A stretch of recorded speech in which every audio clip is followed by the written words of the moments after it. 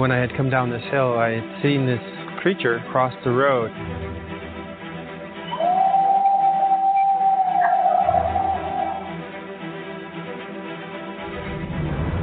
They would have ripped my locked door from my truck, extracted me from my vehicle, and there wouldn't have been a damn thing I could have done about it.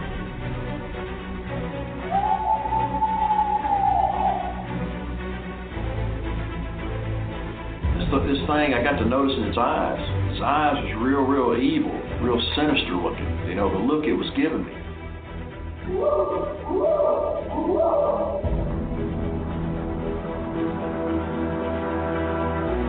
911, what are you reporting? Jesus Christ, you better... Sure. Deal. Hello? Get somebody out here. What's going on now, sir? That son of a bitch is about 6'9", I don't know. Do you see him now, sir? Yes, I'm looking right at him. Uh-oh.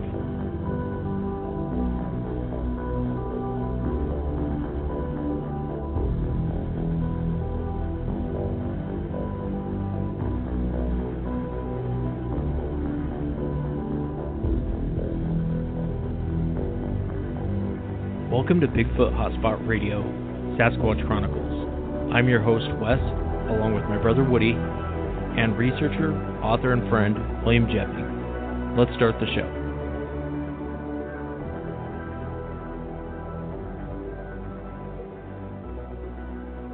So tonight we have kind of a special night. We have two people that we're bringing on to Sasquatch Chronicles. Actually, they've always been kind of a part of Sasquatch Chronicles, but not really new to the show. Probably new to the audience, but I wanted to go ahead and introduce them. Everyone knows Woody, my brother Woody. He's kind of come back to the show on a permanent basis, along with Will and I. And we're also going to be adding Ramona. Ramona's been working with us for a few months now. She's been kind of in the backdrop, doing a lot of stuff behind the scenes, but she's been helping us a lot with some projects we have coming up. So you guys might see the Sasquatch Chronicles brand kind of build a little bit from this point on, but she's been helping with that on the back end. And so what we thought we'd do is kind of introduce them, bring them on, bring Ramona on, bring Woody back, take the show bigger than what it has been in the past. So tonight, Will, Woody, and Ramona will be taking over the show for the night. I kind of feel like I'm handing over the keys to the Millennium Falcon, so, you know, not one scratch on my show. I'm just joking. It could be a wild ride, Wes. Well, you heard what happened to Han Solo. He broke his ankle on the Millennium Falcon, so you know. I hope you can watch tomorrow, brother. That's all I can say. Yeah, bring my ship back in one piece. We can't promise anything on dance. Yeah. So I'll let you guys take it over, and this will be nice. I'll be able to sit back like a fan and just listen to the show. So I'm kind of excited. We have two guests, and Bob Garrett's back. Everyone has been waiting of the week for the cliff holder about his scariest encounter. But our first guest is Deidre. Hi, Deidre. This is Will, Wes, Hi. Woody, and Ramona. Hello. Hi. You've got the full lineup tonight. Oh my goodness. Well, we're trying things a little bit different starting this week. So what I'd like to have you do is to begin by just telling us about your encounters, and then after that, I have some questions I want to go through with you about, and then everyone else may have questions also, if that's okay. Of course. Okay. Well, I can tell you that I live in Central Texas in a rural area. It's near Fort Hood, Texas. And I have two dogs, a blue heeler and a pit bull, and I walk them early every morning. Usually between 6 and 7 in the morning. So I noticed in 2007 that there were some strange, I've noticed when I was out walking, we have these big, I guess they call them like, okay, what kind of trees are they? They're big, bushy, kind of pinyon pine tree type things here. They're not very big, but they're like real bushy. They're maybe like 15 feet high or so. Anyway, I kept noticing on the walk that these branches were being like twisted and popped you know, kind of like twisted, maybe like, I don't know, like something was taking him and twisting him and breaking him, but like up toward 10 feet in the air. Well, I mean, I'm kind of like the rest of a lot of America. I've seen a lot of Bigfoot shows and stuff, you know, on TV, and I had seen this one thing in the 90s called Animals, I think, and they were talking about, I'd never heard of this, but they were talking about how they had this idea that Bigfoot like broke branches, you know, and that's how they marked their territory or something. I can't remember.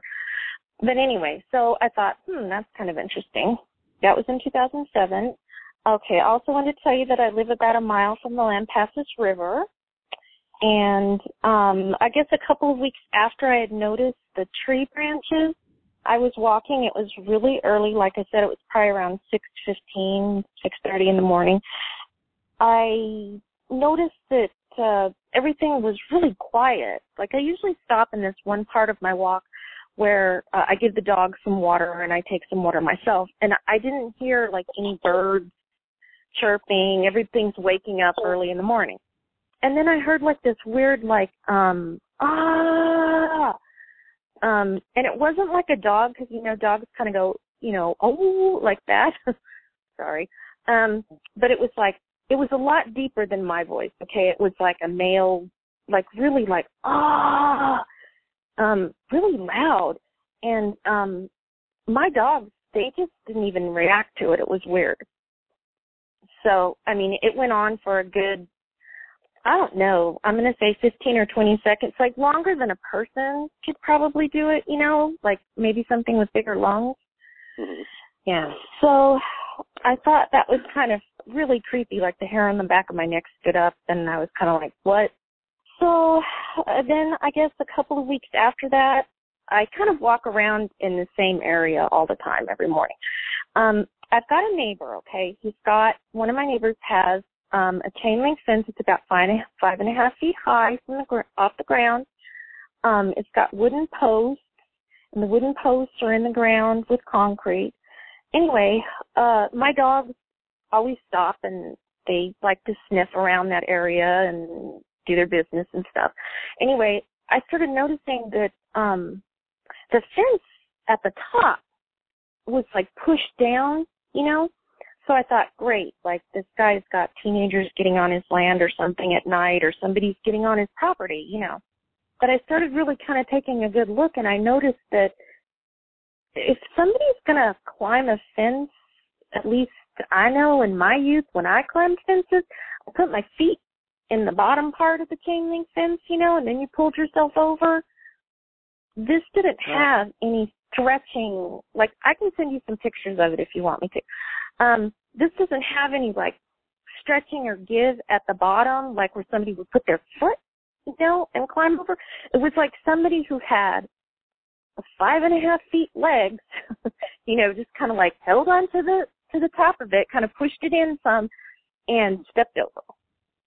Yeah, I thought that was like really very odd. So, I know some other people kind of walk once in a while too. Well, there's a veterinarian that walks, and I see him occasionally. And I told him, because I knew that he knew this neighbor and I didn't know this man. And I said, you might want to tell your neighbor that I think somebody's getting on his property. You know, you might want to have him kind of, you know, come out and look at this. So I noticed the very next day when I walked by, I guess the man had taken, because it looked like something was like putting their hand down next to the wooden post.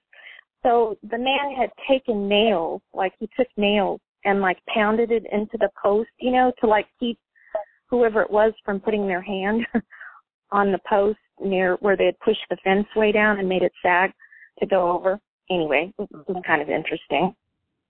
Then I started kind of noticing there's an area where after it rains sometimes there's this ditch and it fills up with water. And my dogs, oh my God, they love to run and stomp around it and then drink out of it and stuff. Well, I noticed when it was drying up that I kept seeing like footprints, like a person, but like big footprints, like 14, 15 inches, like much bigger than my foot.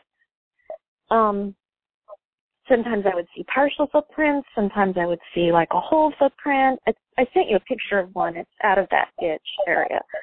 And I just noticed that it was very, you know, it was just weird. So I asked the veterinarian when I saw him walking, I said, you know, do you know what this is? Do we have bears in the area? I mean, you know, I was trying to kind of like, you know, was this a bear? I don't know. He said it was not a bear print and that we had not had bears in Lampasas County since the 50s because he kind of grew up in this area. So I was back to, okay, am I seeing what I think I'm seeing?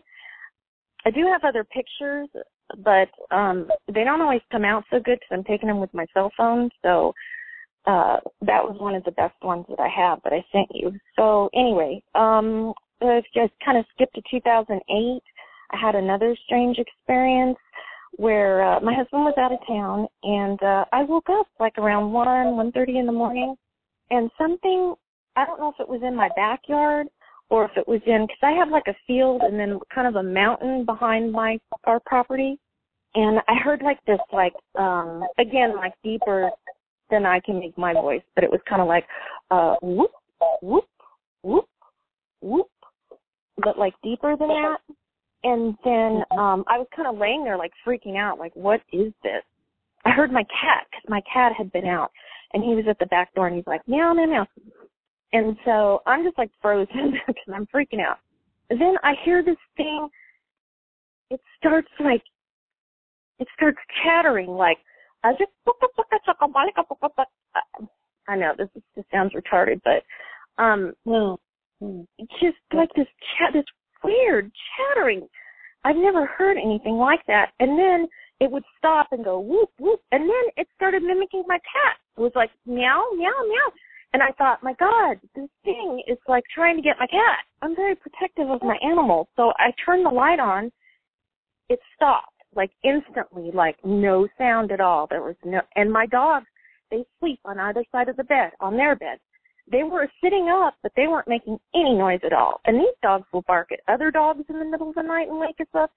They'll bark at my cats. They'll bark. And they were not barking. It was so strange. So I got up and crept to the back door because we have a back door off of our bathroom on our patio, off our bedroom. And I opened the door just slightly, and my cat, like, shot in like the devil was after him. So that was weird. I did not turn lights on outside or look around or anything because I did not want to see what was making that noise. So I guess I'm going to say later on in the year, like the end of 2008, maybe 2009, my husband was out of town again, and my mother-in-law was visiting. We both woke up probably like, I want to say around 3 or 4 o'clock in the morning. We heard this god-awful screaming, like someone being slaughtered is the only way that I can put it. I mean, it literally, I sat up in bed and I ran into the hallway, and my mother-in-law was already in the hallway, and we were just like, what? And we were like looking out all the windows, trying to see, you know, like if we could see something. We were not going to go outside, and I did not want to turn any lights on. It went on about 10 minutes or so, you know, and to begin with, we thought, my God, somebody's killing someone. Somebody is being slaughtered. And I don't know why we didn't just call the police, but we were so freaked out. And then afterwards, when we were talking about it, we thought, well, it didn't really sound like a human being, but then it kind of sounded like a woman. I don't know. It was very strange. Then I guess maybe later on in 2009, in the springtime, another neighbor that lives right next to the neighbor who's got the fence that got pushed down, his fence, he has a chain link fence too, okay, but he's got metal poles, and these poles are in the ground with cement. Okay, somebody or something had pulled part, I'm going to say about a 20-foot long area of his fence. They pulled up 3 poles out of the ground. Wow. With the cement still attached to it, pulled up and out towards the road, not towards the inside of the fence, like if a car had hit it, you know what I mean? I'm talking something had pulled the fence up, okay? I don't know this neighbor. That's definitely not something that just anybody could do, so that's going to draw some attention. Yeah, with concrete, that's something a machine has to do. It's right by or myself. I said not just anybody, but I think I could probably do it. But yeah, that's what I was thinking. I was like, because I've done a lot of work. Wes and I have built a lot of fences and stuff, and those things are not light. I mean, they're very, very heavy. We're talking probably 150, 200 pounds, and for someone to pull that amount of weight, the resistance of the soil with the concrete. It was right by where the dogs like to. What was weird was it's right next to the water, what I call their watering hole, where I see the footprints and stuff. Okay, and it just. I was like, my mom was walking with me that day, and we just looked at each other because we had already come to the, kind of the idea that, well, maybe there's like Bigfoot. Maybe he's in this area. I don't know, because, the TV shows always say, oh, no, they're in the northwestern part of the United States and Canada, and, this is like Central Texas. There's nothing, they're not here. They're not here, So we were just like, okay, something bizarre is going on here. I know that when my neighbor put his fence back up within it took him a couple of weeks, he now has like, you know what I mean by the concertina wire, that the rolled barbed wire, he's got that all around his fence now on the top. Wow. So I thought that was very, very strange. So, and then I guess I would say, then I guess a jump to like June 2013. We have fruit trees in our backyard. I have a huge peach tree that's like, I don't know, I planted it 15 years ago, so it's big. I know I've never had anything happen to the peaches or anything, but something or someone came in my yard in the middle of the night and getting ready to pick the peaches. They cleared the whole tree off. But what was weird was they were all like dropped along. We live on a dirt road, a private road. And all the way up to the highway, there were like half-eaten peaches and stuff on the ground. And like they were just all gone. Very strange. So I don't know if that had anything to do with it, but I'm just saying. And so then I guess it's all leading up to August of June 2013 when I finally think I saw the thing. And this was in the afternoon, and I was driving down a county road, and the county road 60 miles an hour, so I was going 60 miles an hour, and this is right across the street from my private road, and I was coming from, my mother lives a mile away from us, and I was going into town. I saw this, I just looked over to the right, or I never would have seen it. It was kind of stepping into a tree line that's right next to the road, and it was like this inky black, like really kind of like sturdy looking, like bulky figure. I'm not good at judging size or height, but I know that it was well over 6 feet tall because it looked tall standing next to the tree, which was like a big ash tree. But it was stepping into this really thick area of bushes and trees and stuff, and it didn't, I couldn't make out the features because I was going so fast, and I just saw it for like 2 seconds maybe. But it was, the only way I can describe it is, you know how when you see a black cat, and you're out driving or something, and they just have that inky black look when you see them? Right. Like, like the sun, or like they're just absorbing the light. That's kind of what that fur looked like on it. And it kind of had like a head that kind of like went up to a point in the back, like the forehead was flat or something. Mm-hmm. And then it just went like straight down from the back because I kind of saw it at a diagonal angle. I didn't see it head on, and I didn't see it completely sideways. It was so kind like of at a diagonal. Well, yeah, kind of. All I thought to myself was, I did not just see that. Not in August in the middle of the afternoon. It's 90 degrees outside. They tell you on TV that these things, like, only come out at night. Why am I seeing this in the middle of the afternoon? I mean, it just freaked me out. I was like, no. That was what I was thinking. No. I did not see that. I did not see that. And it just made me sick to my stomach. So anyway, that's kind of where I am, and that's why I sent you I love your radio show, because I just feel like you guys are treating this like what I think it is. Because if it's a wild animal, I do not understand these people that are on TV that are running around wanting to sing Kumbaya with these things. I mean... Well, I'll tell you, all four of us have seen these things. And we know exactly what you're talking about, your feelings. And I think a lot of that Kumbaya attitude is from people who really don't know what they're talking about. They haven't seen anything, or if they have, it's some result of their psychological reaction to whatever they saw. And it's not accurate. So I'm going to run through a number of questions, and okay. Some of these may seem like they're repetitive, but it's so we can kind of maybe dig at the encounters a little bit, if that's okay. Okay. Now, but during all these incidents, from the beginning in 2007 to 2013, you mentioned your mother-in-law was with you, but was anyone else with you during any of those occasions? My mother occasionally walks with me. She has smaller dogs, and sometimes she would meet me and walk with me. So she's seen the footprints, she's seen the fence pushed down, and she saw the fence pulled out. How about any other people? Were there any others nearby who may have seen or heard any of these things during those times? Okay. Just random things. I can tell you a couple of random things. I have another neighbor who lives on the same road that I actually know. And she and I, like, if she sees me out, we'll stand there and chit-chat. She lives almost across the street from the guy whose fence at the top was being pushed down. And her husband was deployed at the time. So I was stopped and I asked her, I said, is everything okay? Do you guys need anything? Because kind of Army people, we all sort of have taken care of each other.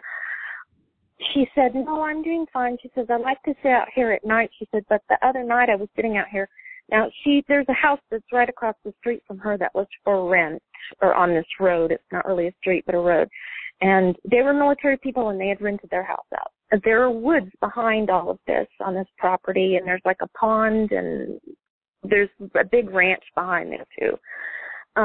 So anyway, she said, yeah, she goes, I was sitting outside in the front yard, but I don't do it anymore because a few nights ago I was sitting out here and I heard somebody walking around in that yard that those people, they rented their house out. They're gone now. They've gone, to another base.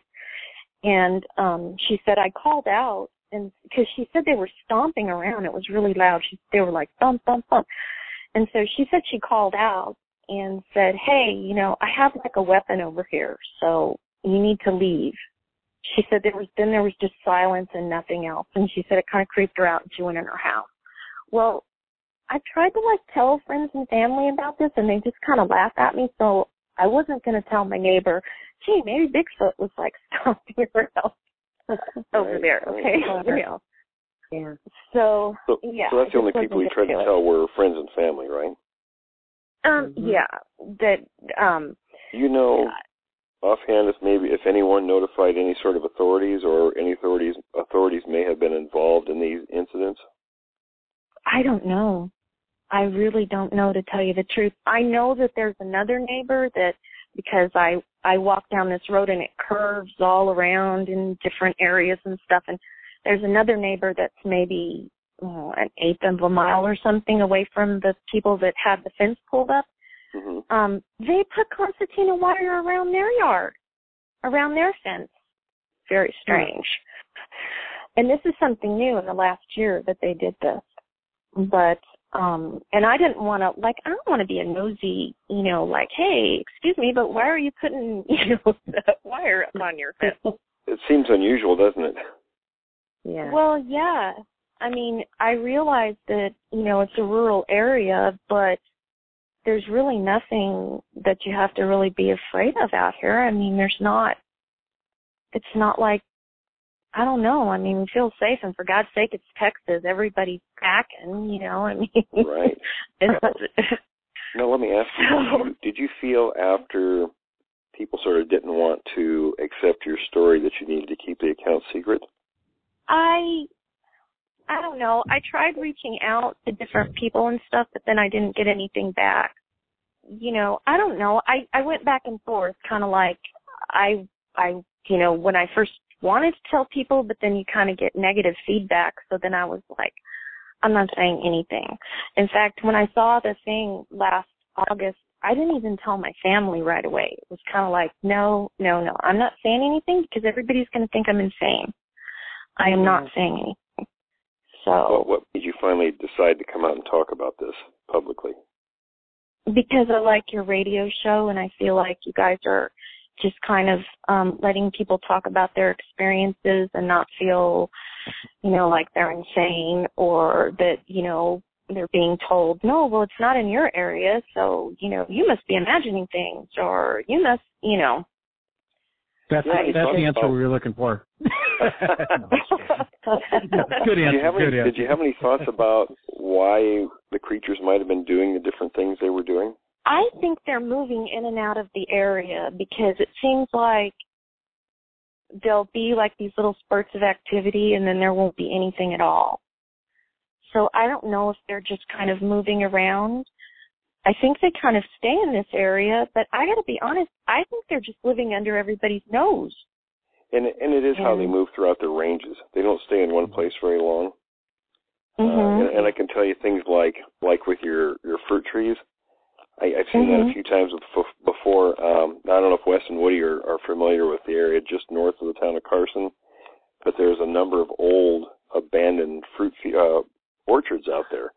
One place I'm thinking of is a lot of cherry trees. You know, the house and everything was long gone. There's just a bunch of trees out there. And a couple of times I was out there in the late 80s, early 90s, and just like you mentioned, up to a height of maybe 12 or 13 feet, everything was stripped. All the cherries gone, you know.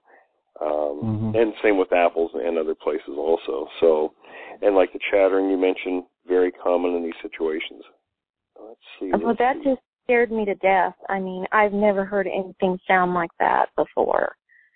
Based on the movement, and you and Will kind of been going back and forth on how they travel and stuff, have you seen, when you were talking about how it rains and the ditch fills up full of water and you were seeing the footprints, did it look like they were going into the water, coming out of the water? Were they traveling through that canal? Did you see the footprints further down? Okay, you know yes, what I mean? I did. That thing? Yeah. It seemed like they were going in one direction, like away from the neighbor who they were just pushing the fence down towards the neighbor that they pulled the fence out. It's kind of in between there, and I would see like the. So that was their comfortable way to travel back and forth without being. Yeah, that's a good question. Right. We found tracks. My brother-in-law did in 2005 near the Carbon River, and that's what the creature was doing there. In fact, it was funny. He thought it was he had seen a father and his kids out playing in this little watered area near this creek, and was riding his mountain bike. And he came by a few days later when the water had dried up a little bit and saw these footprints. And we were in the field at the time, about 700 miles away, and we were talking about this. And I said, geez, that you found Sasquatch tracks. You know, he described how large they were, and when we went back, of course, there were more than 100 tracks through this waterway, and they were a little over 14 inches, about the size of the Patterson Sasquatch tracks. So, and years ago, you know, Bob Titmus found the same thing. You know, a Sasquatch is walking through a small pond. He actually drained the pond to cast the tracks, but they seem to do that on a fairly common basis. Yeah. I just got the feeling that they were maybe stopping to drink water or something, because it was like it would always be on the edge, you know, like it would fill up, and then when it would start to recede, it was like they were standing on the slope of it, like maybe just like either stepping over or like standing and getting something to drink, I guess. I don't know. Right. How do you feel about how do you feel about being in that area after knowing what's there now? You know, I feel like this whole experience has ruined my love of nature, because now I feel like I have to have eyes in the back of my head, because I don't know if one of these things is going to, like, you know, I don't know. It just, it creeps me out. And I grew up, I'm from Arizona, okay? So I grew up in Phoenix, and, you know, we went hiking in the mountains on the weekends and camping and fishing, and I love the outdoors, and I love to be active.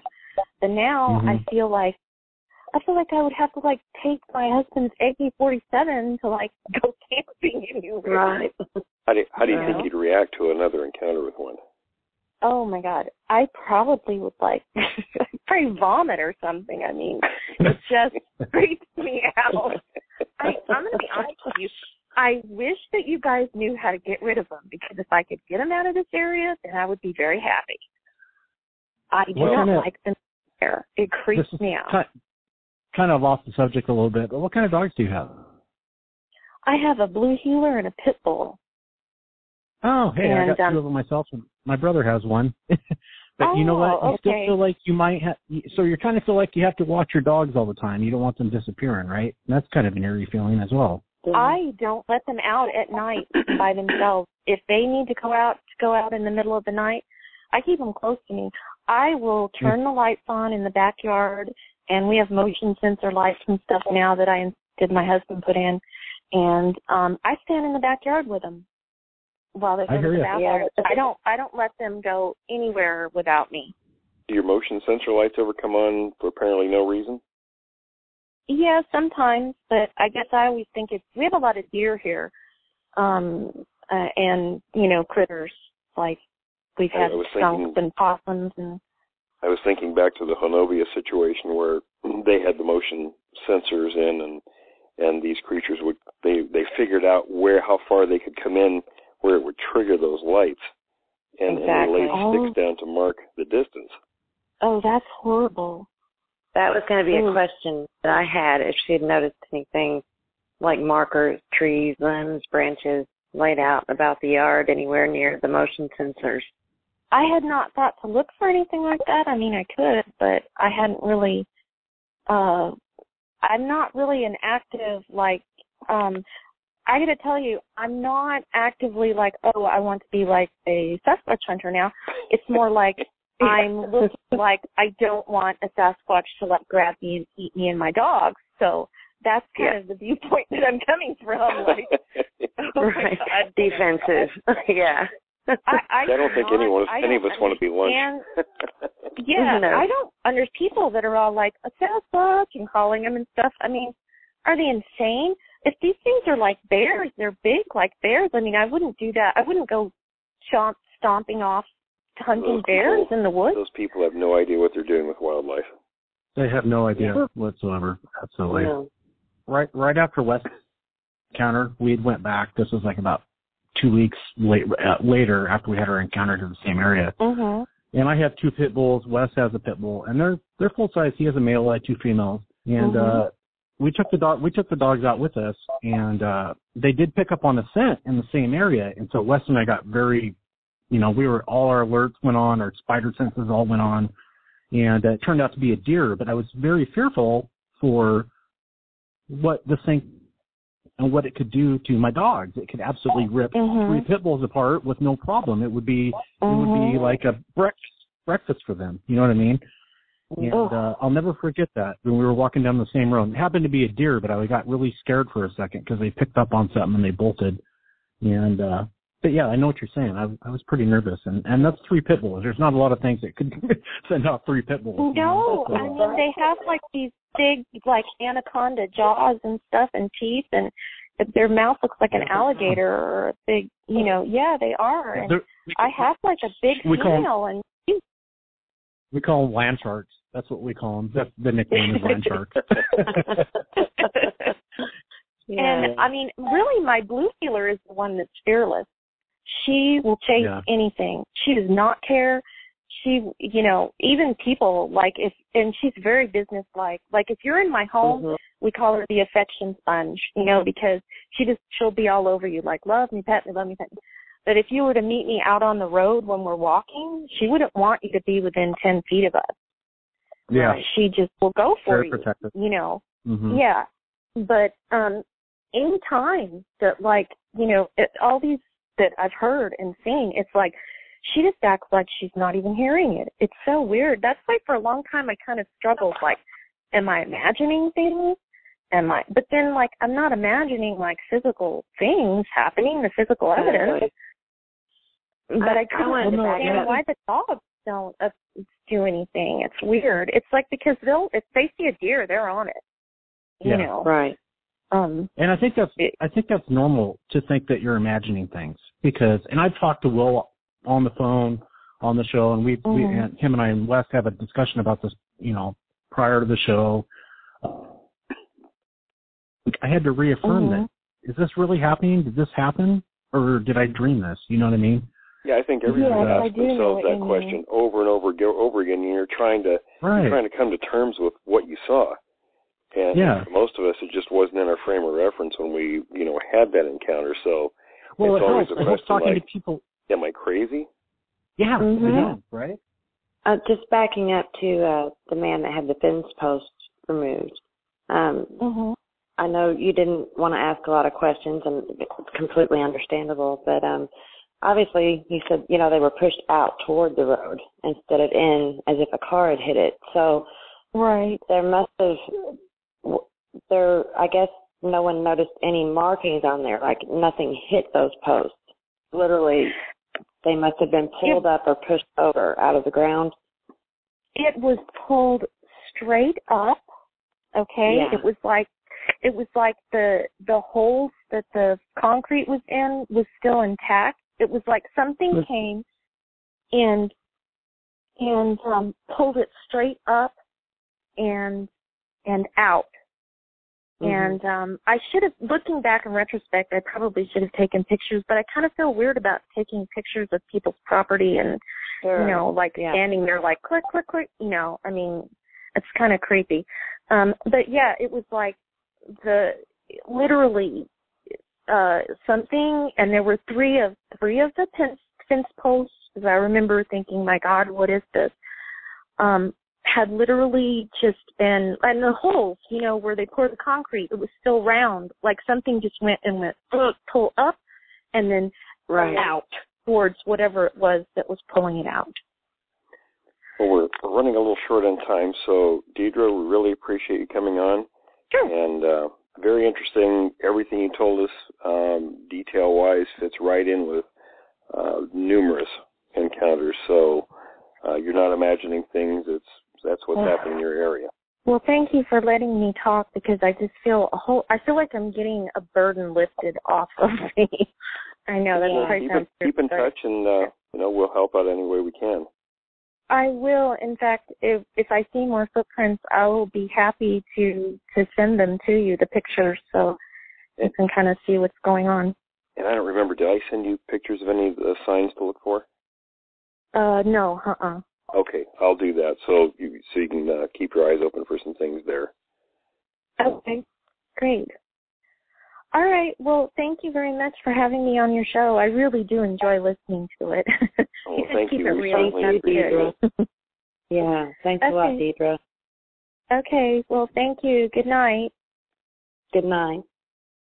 Well, for the third week in a row, we're having Bob Garrett back. We left everybody with a pretty good cliffhanger last week. Bob was about to tell us his scariest encounter, and knowing Bob, I'm sure it's a really good on the edge of your seat story. So without any further ado, we're going to have Bob Garrett. How's everybody? Hi, Bob. How are you this evening? Oh, I'm good. We just had a bad storm, and so if you lose me, that might be part of the problem. I think our listeners will string us up if we lose you. Yeah. We've been getting a lot of hate mail for making them wait the whole week. Oh. Well, I hate that. I'm sorry. Well, I guess we can go right to it, Bob. Everybody's been waiting on the edge of their seat to hear about your scariest encounter with a female. That happened to me and my son Travis about, I guess now it would be close to 16 years ago. We do a lot of work on the Lone Star Trail. And we had been getting reports this area that no one actually will stay and camp beyond the river and that trailhead that we went in on. So, like good little Sasquatchers, we decided that we'd go check it out. Well, while we were going down there, we had our, our packs on and everything, and, our tents were rolled up and on our packs and all of that stuff. And people were telling us, oh, you don't want to camp in that. You don't want to camp in there. You go right through that area. You don't want to camp in there. So, we kept on going, and it's about 6 miles down where we camped. And when we got up in there, well, it's a beautiful area. This starts one of the loneliest parts of the Lone Star Trail here in Texas. It is just beautiful. And right away we noticed that there's an abundance of game, lots of deer tracks, hog tracks. And we also noticed that there was persimmon trees, there was wild plum, there were, berries, grapes, and also we discovered that there is a spring that was bubbling up and went down about maybe 300-400 yards and went back down into the ground, which is kind of rare out here, But it was beautiful, and we went all the way down. We went all the way down to the San Jacinto River bottoms, and it was just totally beautiful. If I was a Sasquatch, or if I wanted to go out there and live, that's one of the places I'd probably go. So we came back in, came back up to where we were going to camp, and it was a real nice spot. There was a little grove of pine trees, maybe about 9-10 inches around, and some a little bit bigger. And the trail crossed right past where our campfire was going to be and everything. And we set up our camp, and my son set up or laid out a really nice fire and everything. And we didn't light it right away because one thing I like to do is I like to let the darkness come on and watch the stars come out and everything, and listen to the the night sounds and things of that sort. So that's what we did. We're sitting by near our camps. Near our tents. Well, we were watching the stars, and you could hear the little birds and everything going to sleep. They make little whistles and everything every once in a while in their sleep, and it was all real good. And then the forest got very quiet. And as it got quiet, we heard something behind us. And as I said, there was a grove of little pine trees on the side of us, which was actually the right side. And we had our tents right behind us, and then there was an opening behind our tents. It was very obvious that what was coming was bipedal, was heavy, and seemed to be having a little trouble walking. Well, all of a sudden, there was a roar from behind us. And, we turned around real fast, and something was basically reaching through these trees, shaking these trees, and pulling them out. I got down on one knee. I have seen them hunt elk and deer, and I see what they do to them. And all I saw at that moment was these big hands coming from my head. And I got down on one knee. I had my shotgun, and I stuck that shotgun up in its midsection. And I was just pulling the trigger. I was within microseconds of pulling that trigger when it backed off. And when it backed off, it had a expression on its face not unhuman. And its eyes actually went up, or its eyebrows actually went up in surprise. I suppose it knew what that shotgun could do, and it backed off. But when it backed off, it began to pull those trees up, and it, and throw those trees down towards us. Also, it began to just scream bloody murder. And it screamed and screamed, and it went all around our camp and all around our camp and screamed and screamed. And it was throwing actual trees, knocking them down and throwing trees out at us. And it was throwing iron ore, rocks, because there's that used to be where they got a lot of iron ore at one time. And it was throwing these iron ore rocks and dirt and stuff at us. And this thing just was screaming like a crazy person or crazy thing, like it was just totally insane. Yeah. And it basically was having a meltdown. I mean, that's the only thing I could think of, was that this creature was having a total meltdown, that we were there.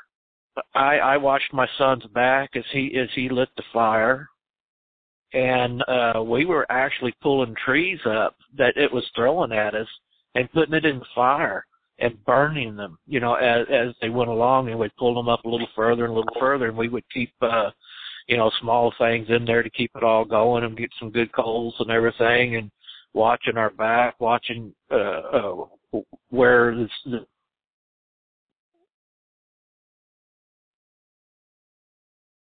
Did we lose Bob? So. Yeah, we did, actually. Wow. Bummer. He was just getting into it, right? I know. Must be that weather stuff he was talking about.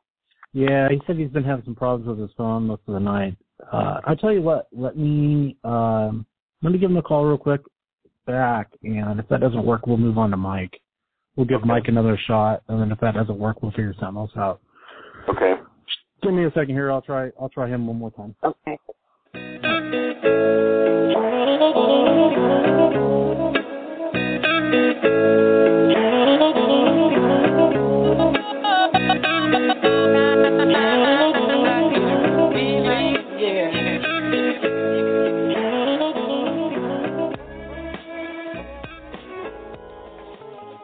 Everyone here at Bigfoot Hotspot Radio would like to thank Audible.com. Audible.com is the internet leading provider of audiobooks with over 150,000 different titles to choose from. To download a free audiobook of your choice, go to audibletrial.com/Bigfoot Hotspot.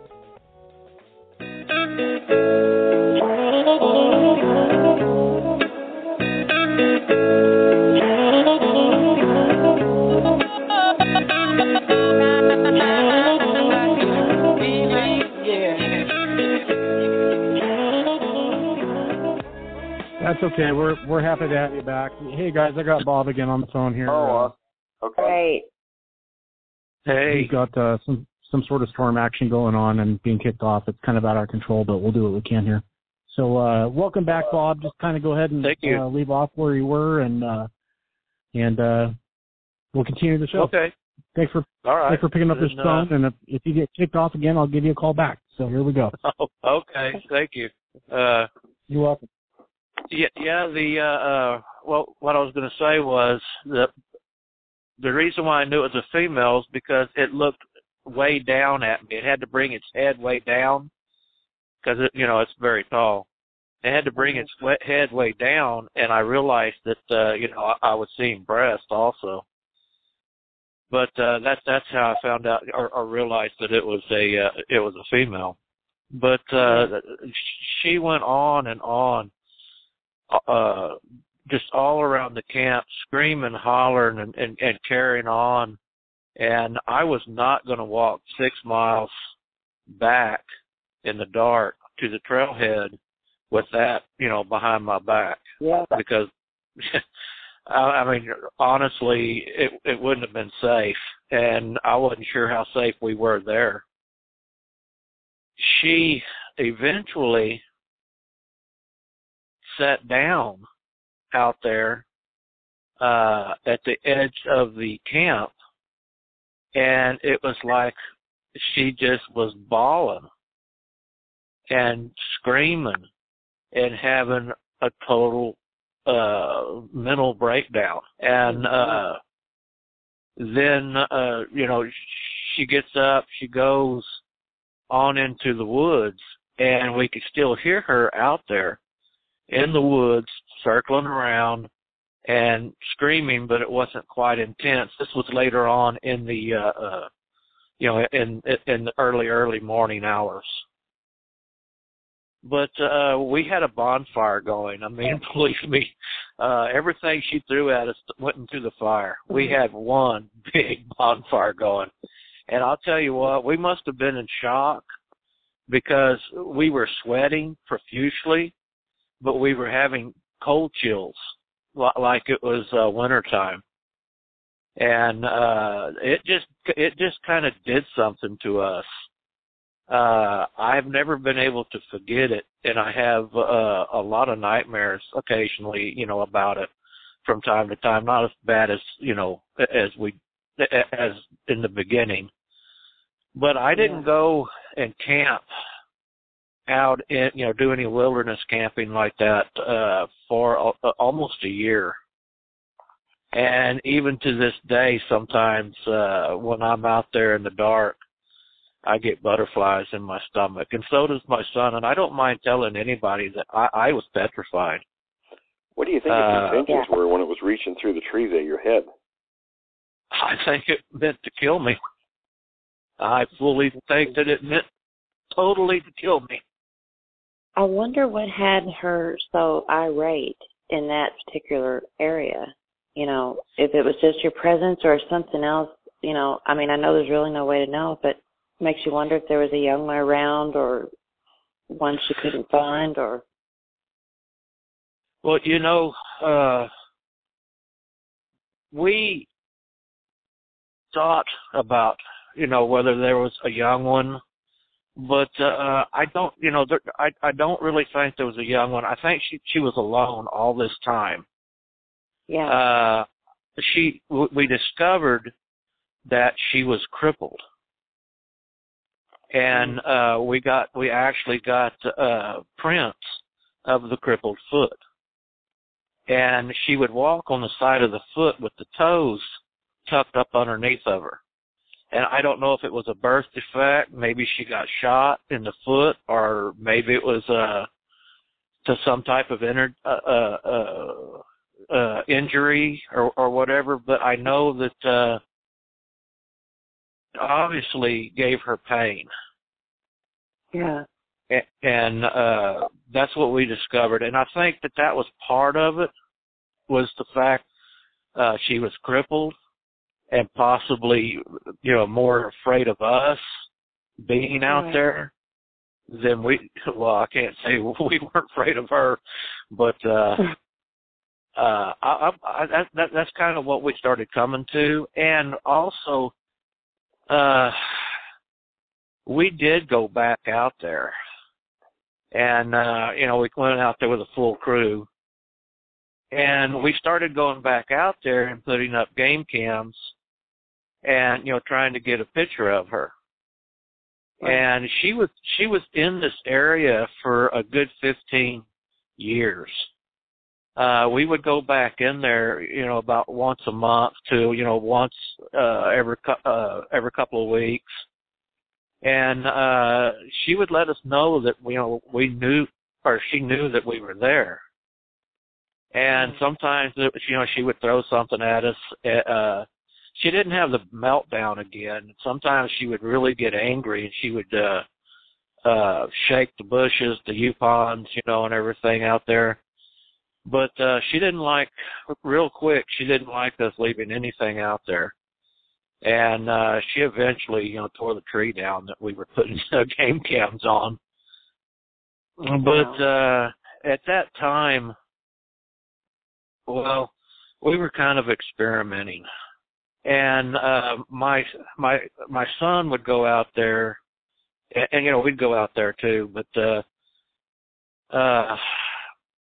when we started leaving things out there, like mostly dog toys, and we discovered that she actually liked the squeaky toys. She didn't the balls. She didn't take any of the stuffed bears or animals, like people say to do and everything.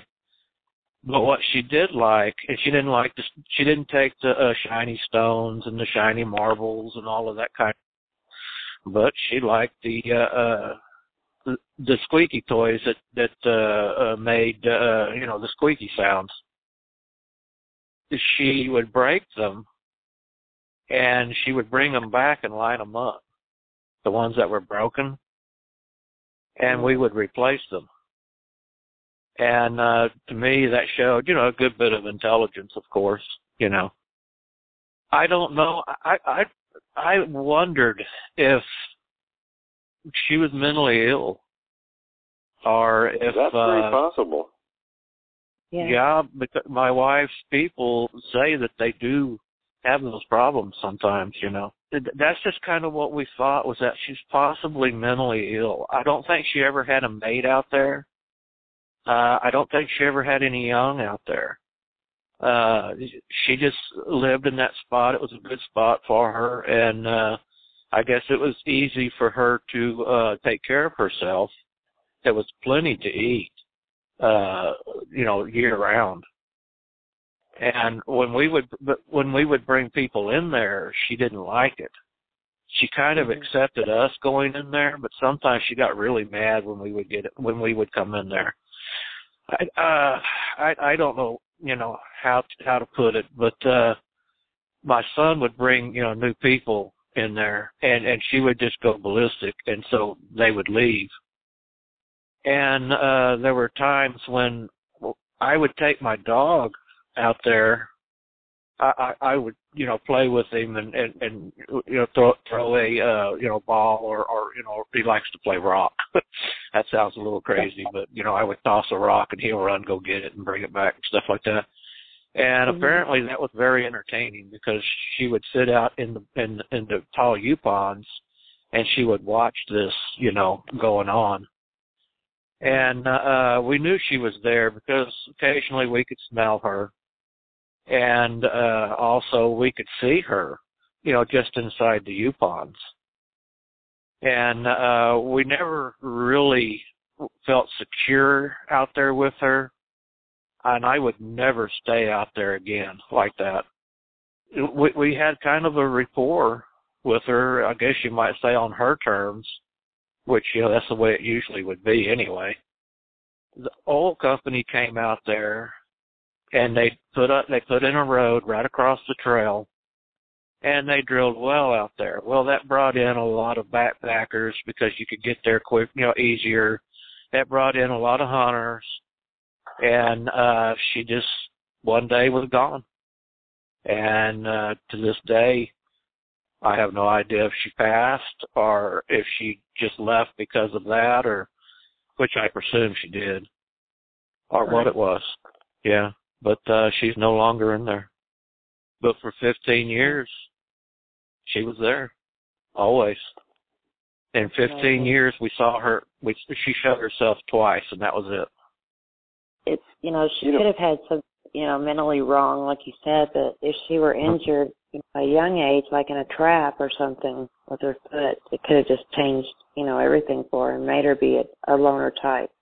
Some of the females seem to have a little bit of an attitude, the few that have been reported and encountered. It sort of made me think about the old Bob Titmus story from Bluff Creek, where he was out, actually not far from where the Patterson Sasquatch was filmed. And he was out a little too late, decided that, he didn't want to get back to his camp. He'd fall and get hurt or whatever in the brush after dark, so he decided just to hunker down for the night and then head back to camp at first light. So he dug a shallow hole and covered himself with debris, all except for his face. And he kind of dozed on and off and woke up about 1 o'clock, he figured, and heard this, what he said sounded like a bulldozer coming through the trees, and it was sniffing the air. Apparently knew he was there but couldn't find him, and it screamed and tore the brush up, and finally left just shortly before daybreak. And he said that it looked like a bulldozer had gone through the timber. And when Patterson filmed the Sasquatch, about 3 years later, he said the tracks were identical. It was the same creature. So occasionally they will throw a tantrum like that and raise holy hell. Well, I'll tell you what. If you're on the receiving end of that tantrum, it's not a good thing. No, that meltdown that she had, it's still with us.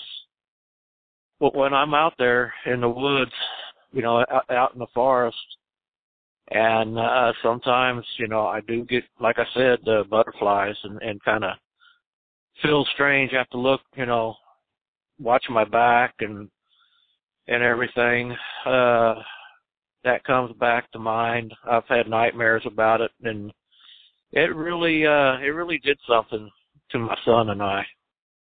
I can't tell you how totally scared and afraid we were. We, like I said, I think that we had gone into some sort of shock because, like I said, we were sweating, but we were shivering like it was 20 below zero or something out there. We, like I said, we did go back in there. We did do this with her. I don't recommend. I don't know. I mean, for a lot of people, I guess that's okay. I just don't actually recommend that because if we didn't come in and replace them like she had wanted us to or whatever, we got pelted with sticks and everything, all the way back out. and I don't know. I think it's kind of akin to feeding a bear or giving a bear something, and they get used to it, and they want you to continue with it. And when you don't do it, or you mess up and don't bring anything to replace the broken with, then they get quite irate with you, and I think that's dangerous. Or with her, that was my experience. That was my first and only experience in actually exchanging or giving anything to a Sasquatch, and I'll never do it again. Yeah, that's it's very similar to what Coonbo and Bear were talking about too, sort of warning against feeding them or doing things like that, because then they get to expect it, and when it doesn't happen, it really ticks them off. Yes, it ticks them off badly. Yeah, exactly. But I totally had no doubt that she was going to kill me. I think she was going to pull my head right off, try to twist it backwards or whatever. Well, I was just going to say that's why I got down on one knee, because, I have spent a lot of time in the wild, and I have seen them, from time to time, and I have actually been blessed or whatever with seeing them hunt, and I've seen them hunt elk. And man, they break their necks and put their antlers right into the dust.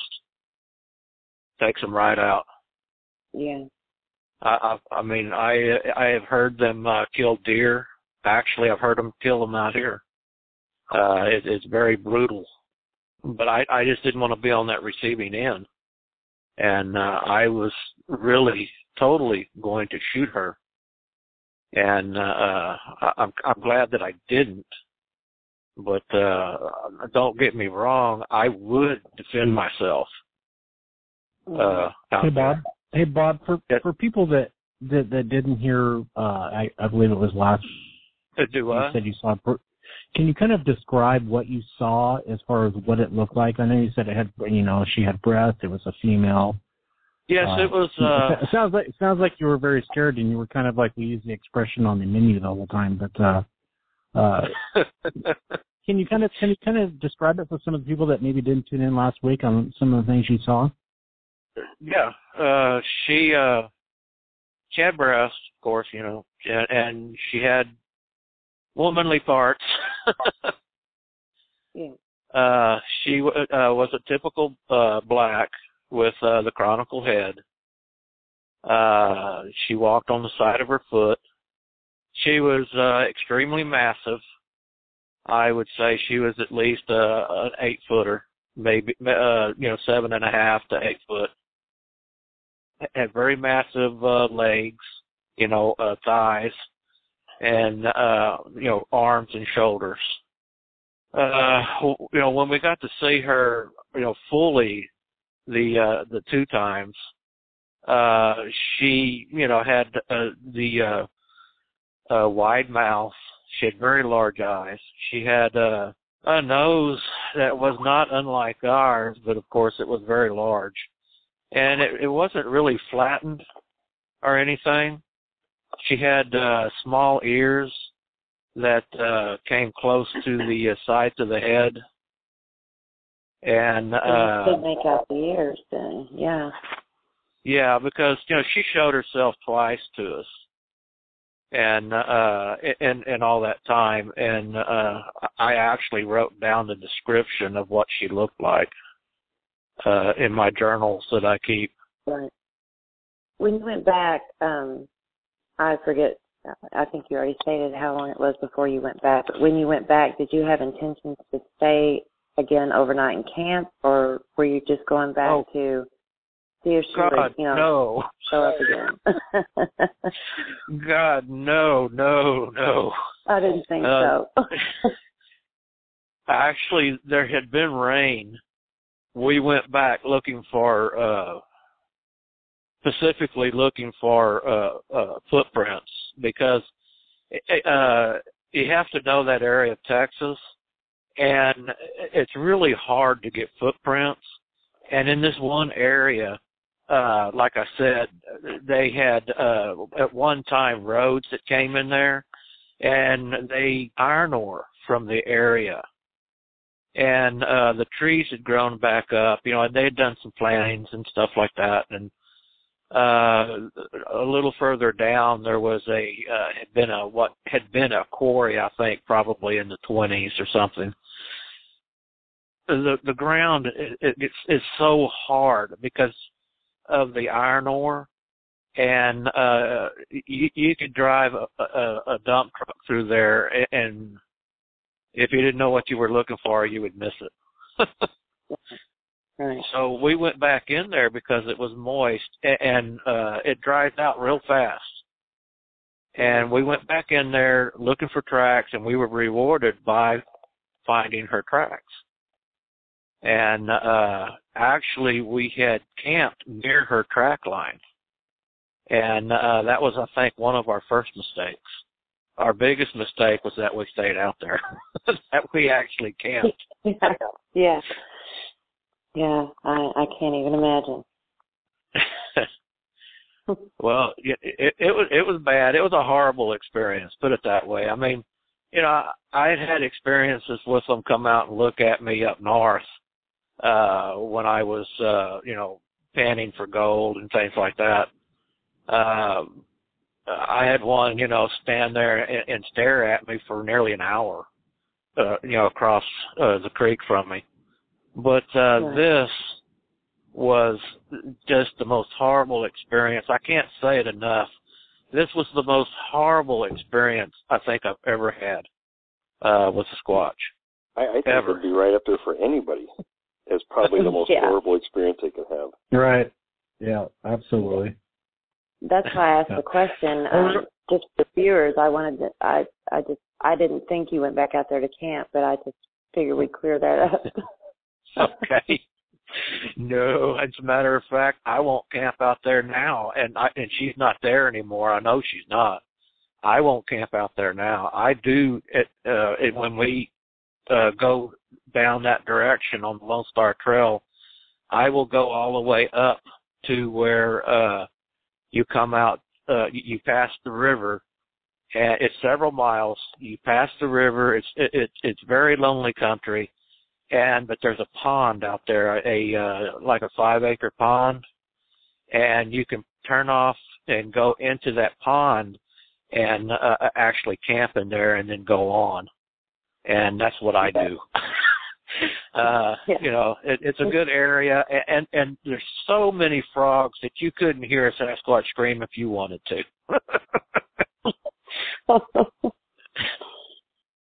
Yeah, I'm chicken. I'm sorry. Oh, I'm right there with you. I would be exactly. I don't think I would have went back to even look for the print after that night. So. Well,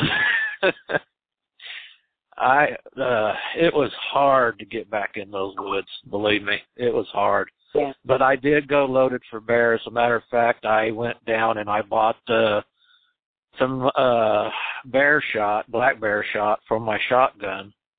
Because I only had deer shot, double-aught buck for, deer.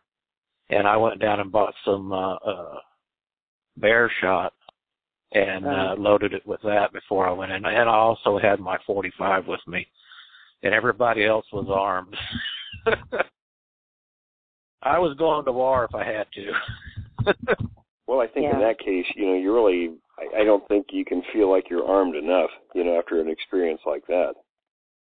No, because, they're so fast. And if it had not been for the fact that that line of trees had been, on my right side where she was coming in at, she would have probably killed me. She probably would have killed my son. We probably would be a statistic right now, disappeared. Oh, yeah, no doubt. No doubt. And I think that's the only reason why I had time to get on my knee and put that gun in her midsection and surprise her like that was that row of trees. And I thank God for that row of trees. But to this day, and it's been all these years, you can go out there and you can actually see some of the trees that she downed.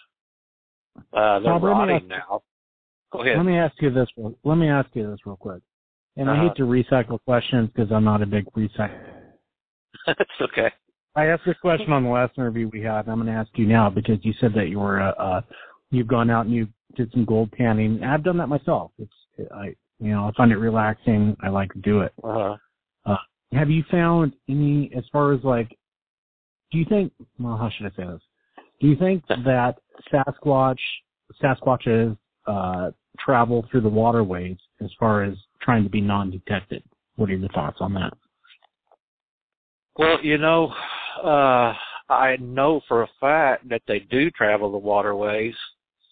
I spent a lot of time up around the San Juan River and the Florida River, and they do travel those waterways. They actually get in the water and will move with it.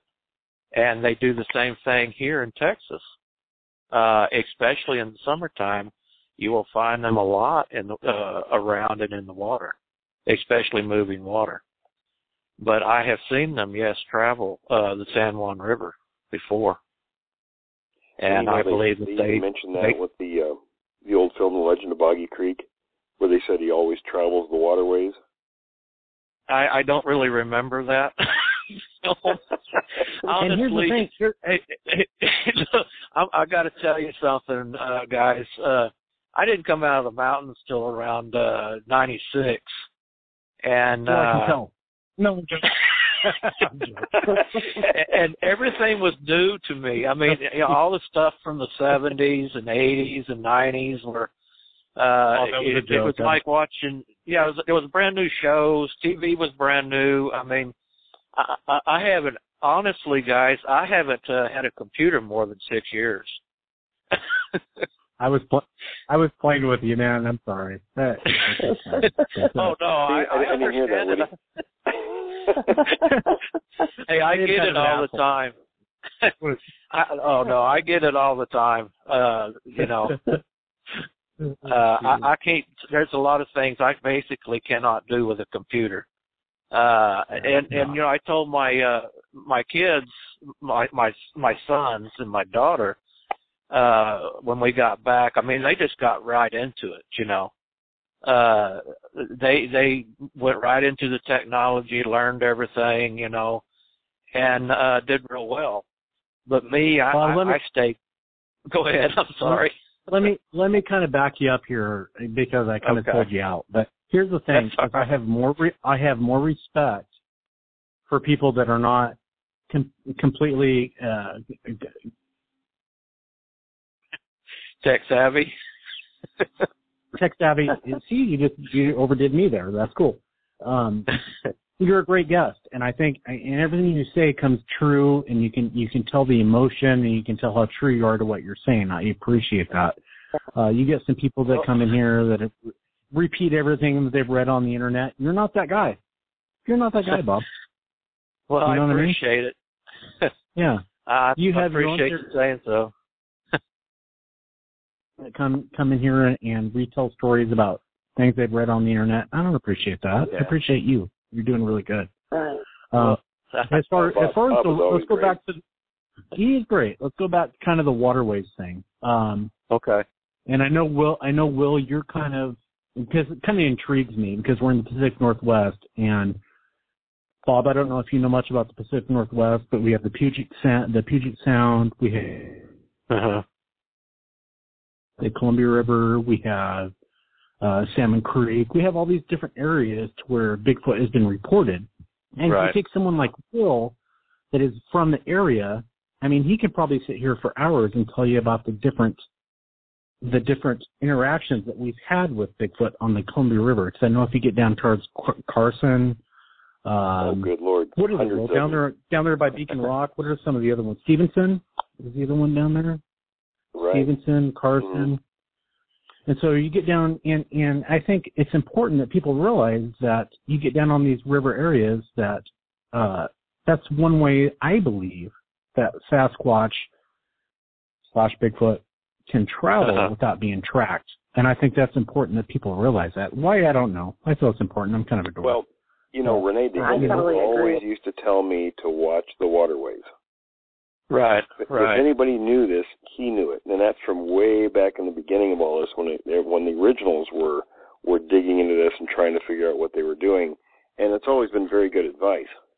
I think so too. And go ahead, Ramona. What do you think about that? I was just going to say, here in Kentucky, the reports that come in are almost always either near the lake areas or the Ohio and even other small tributaries.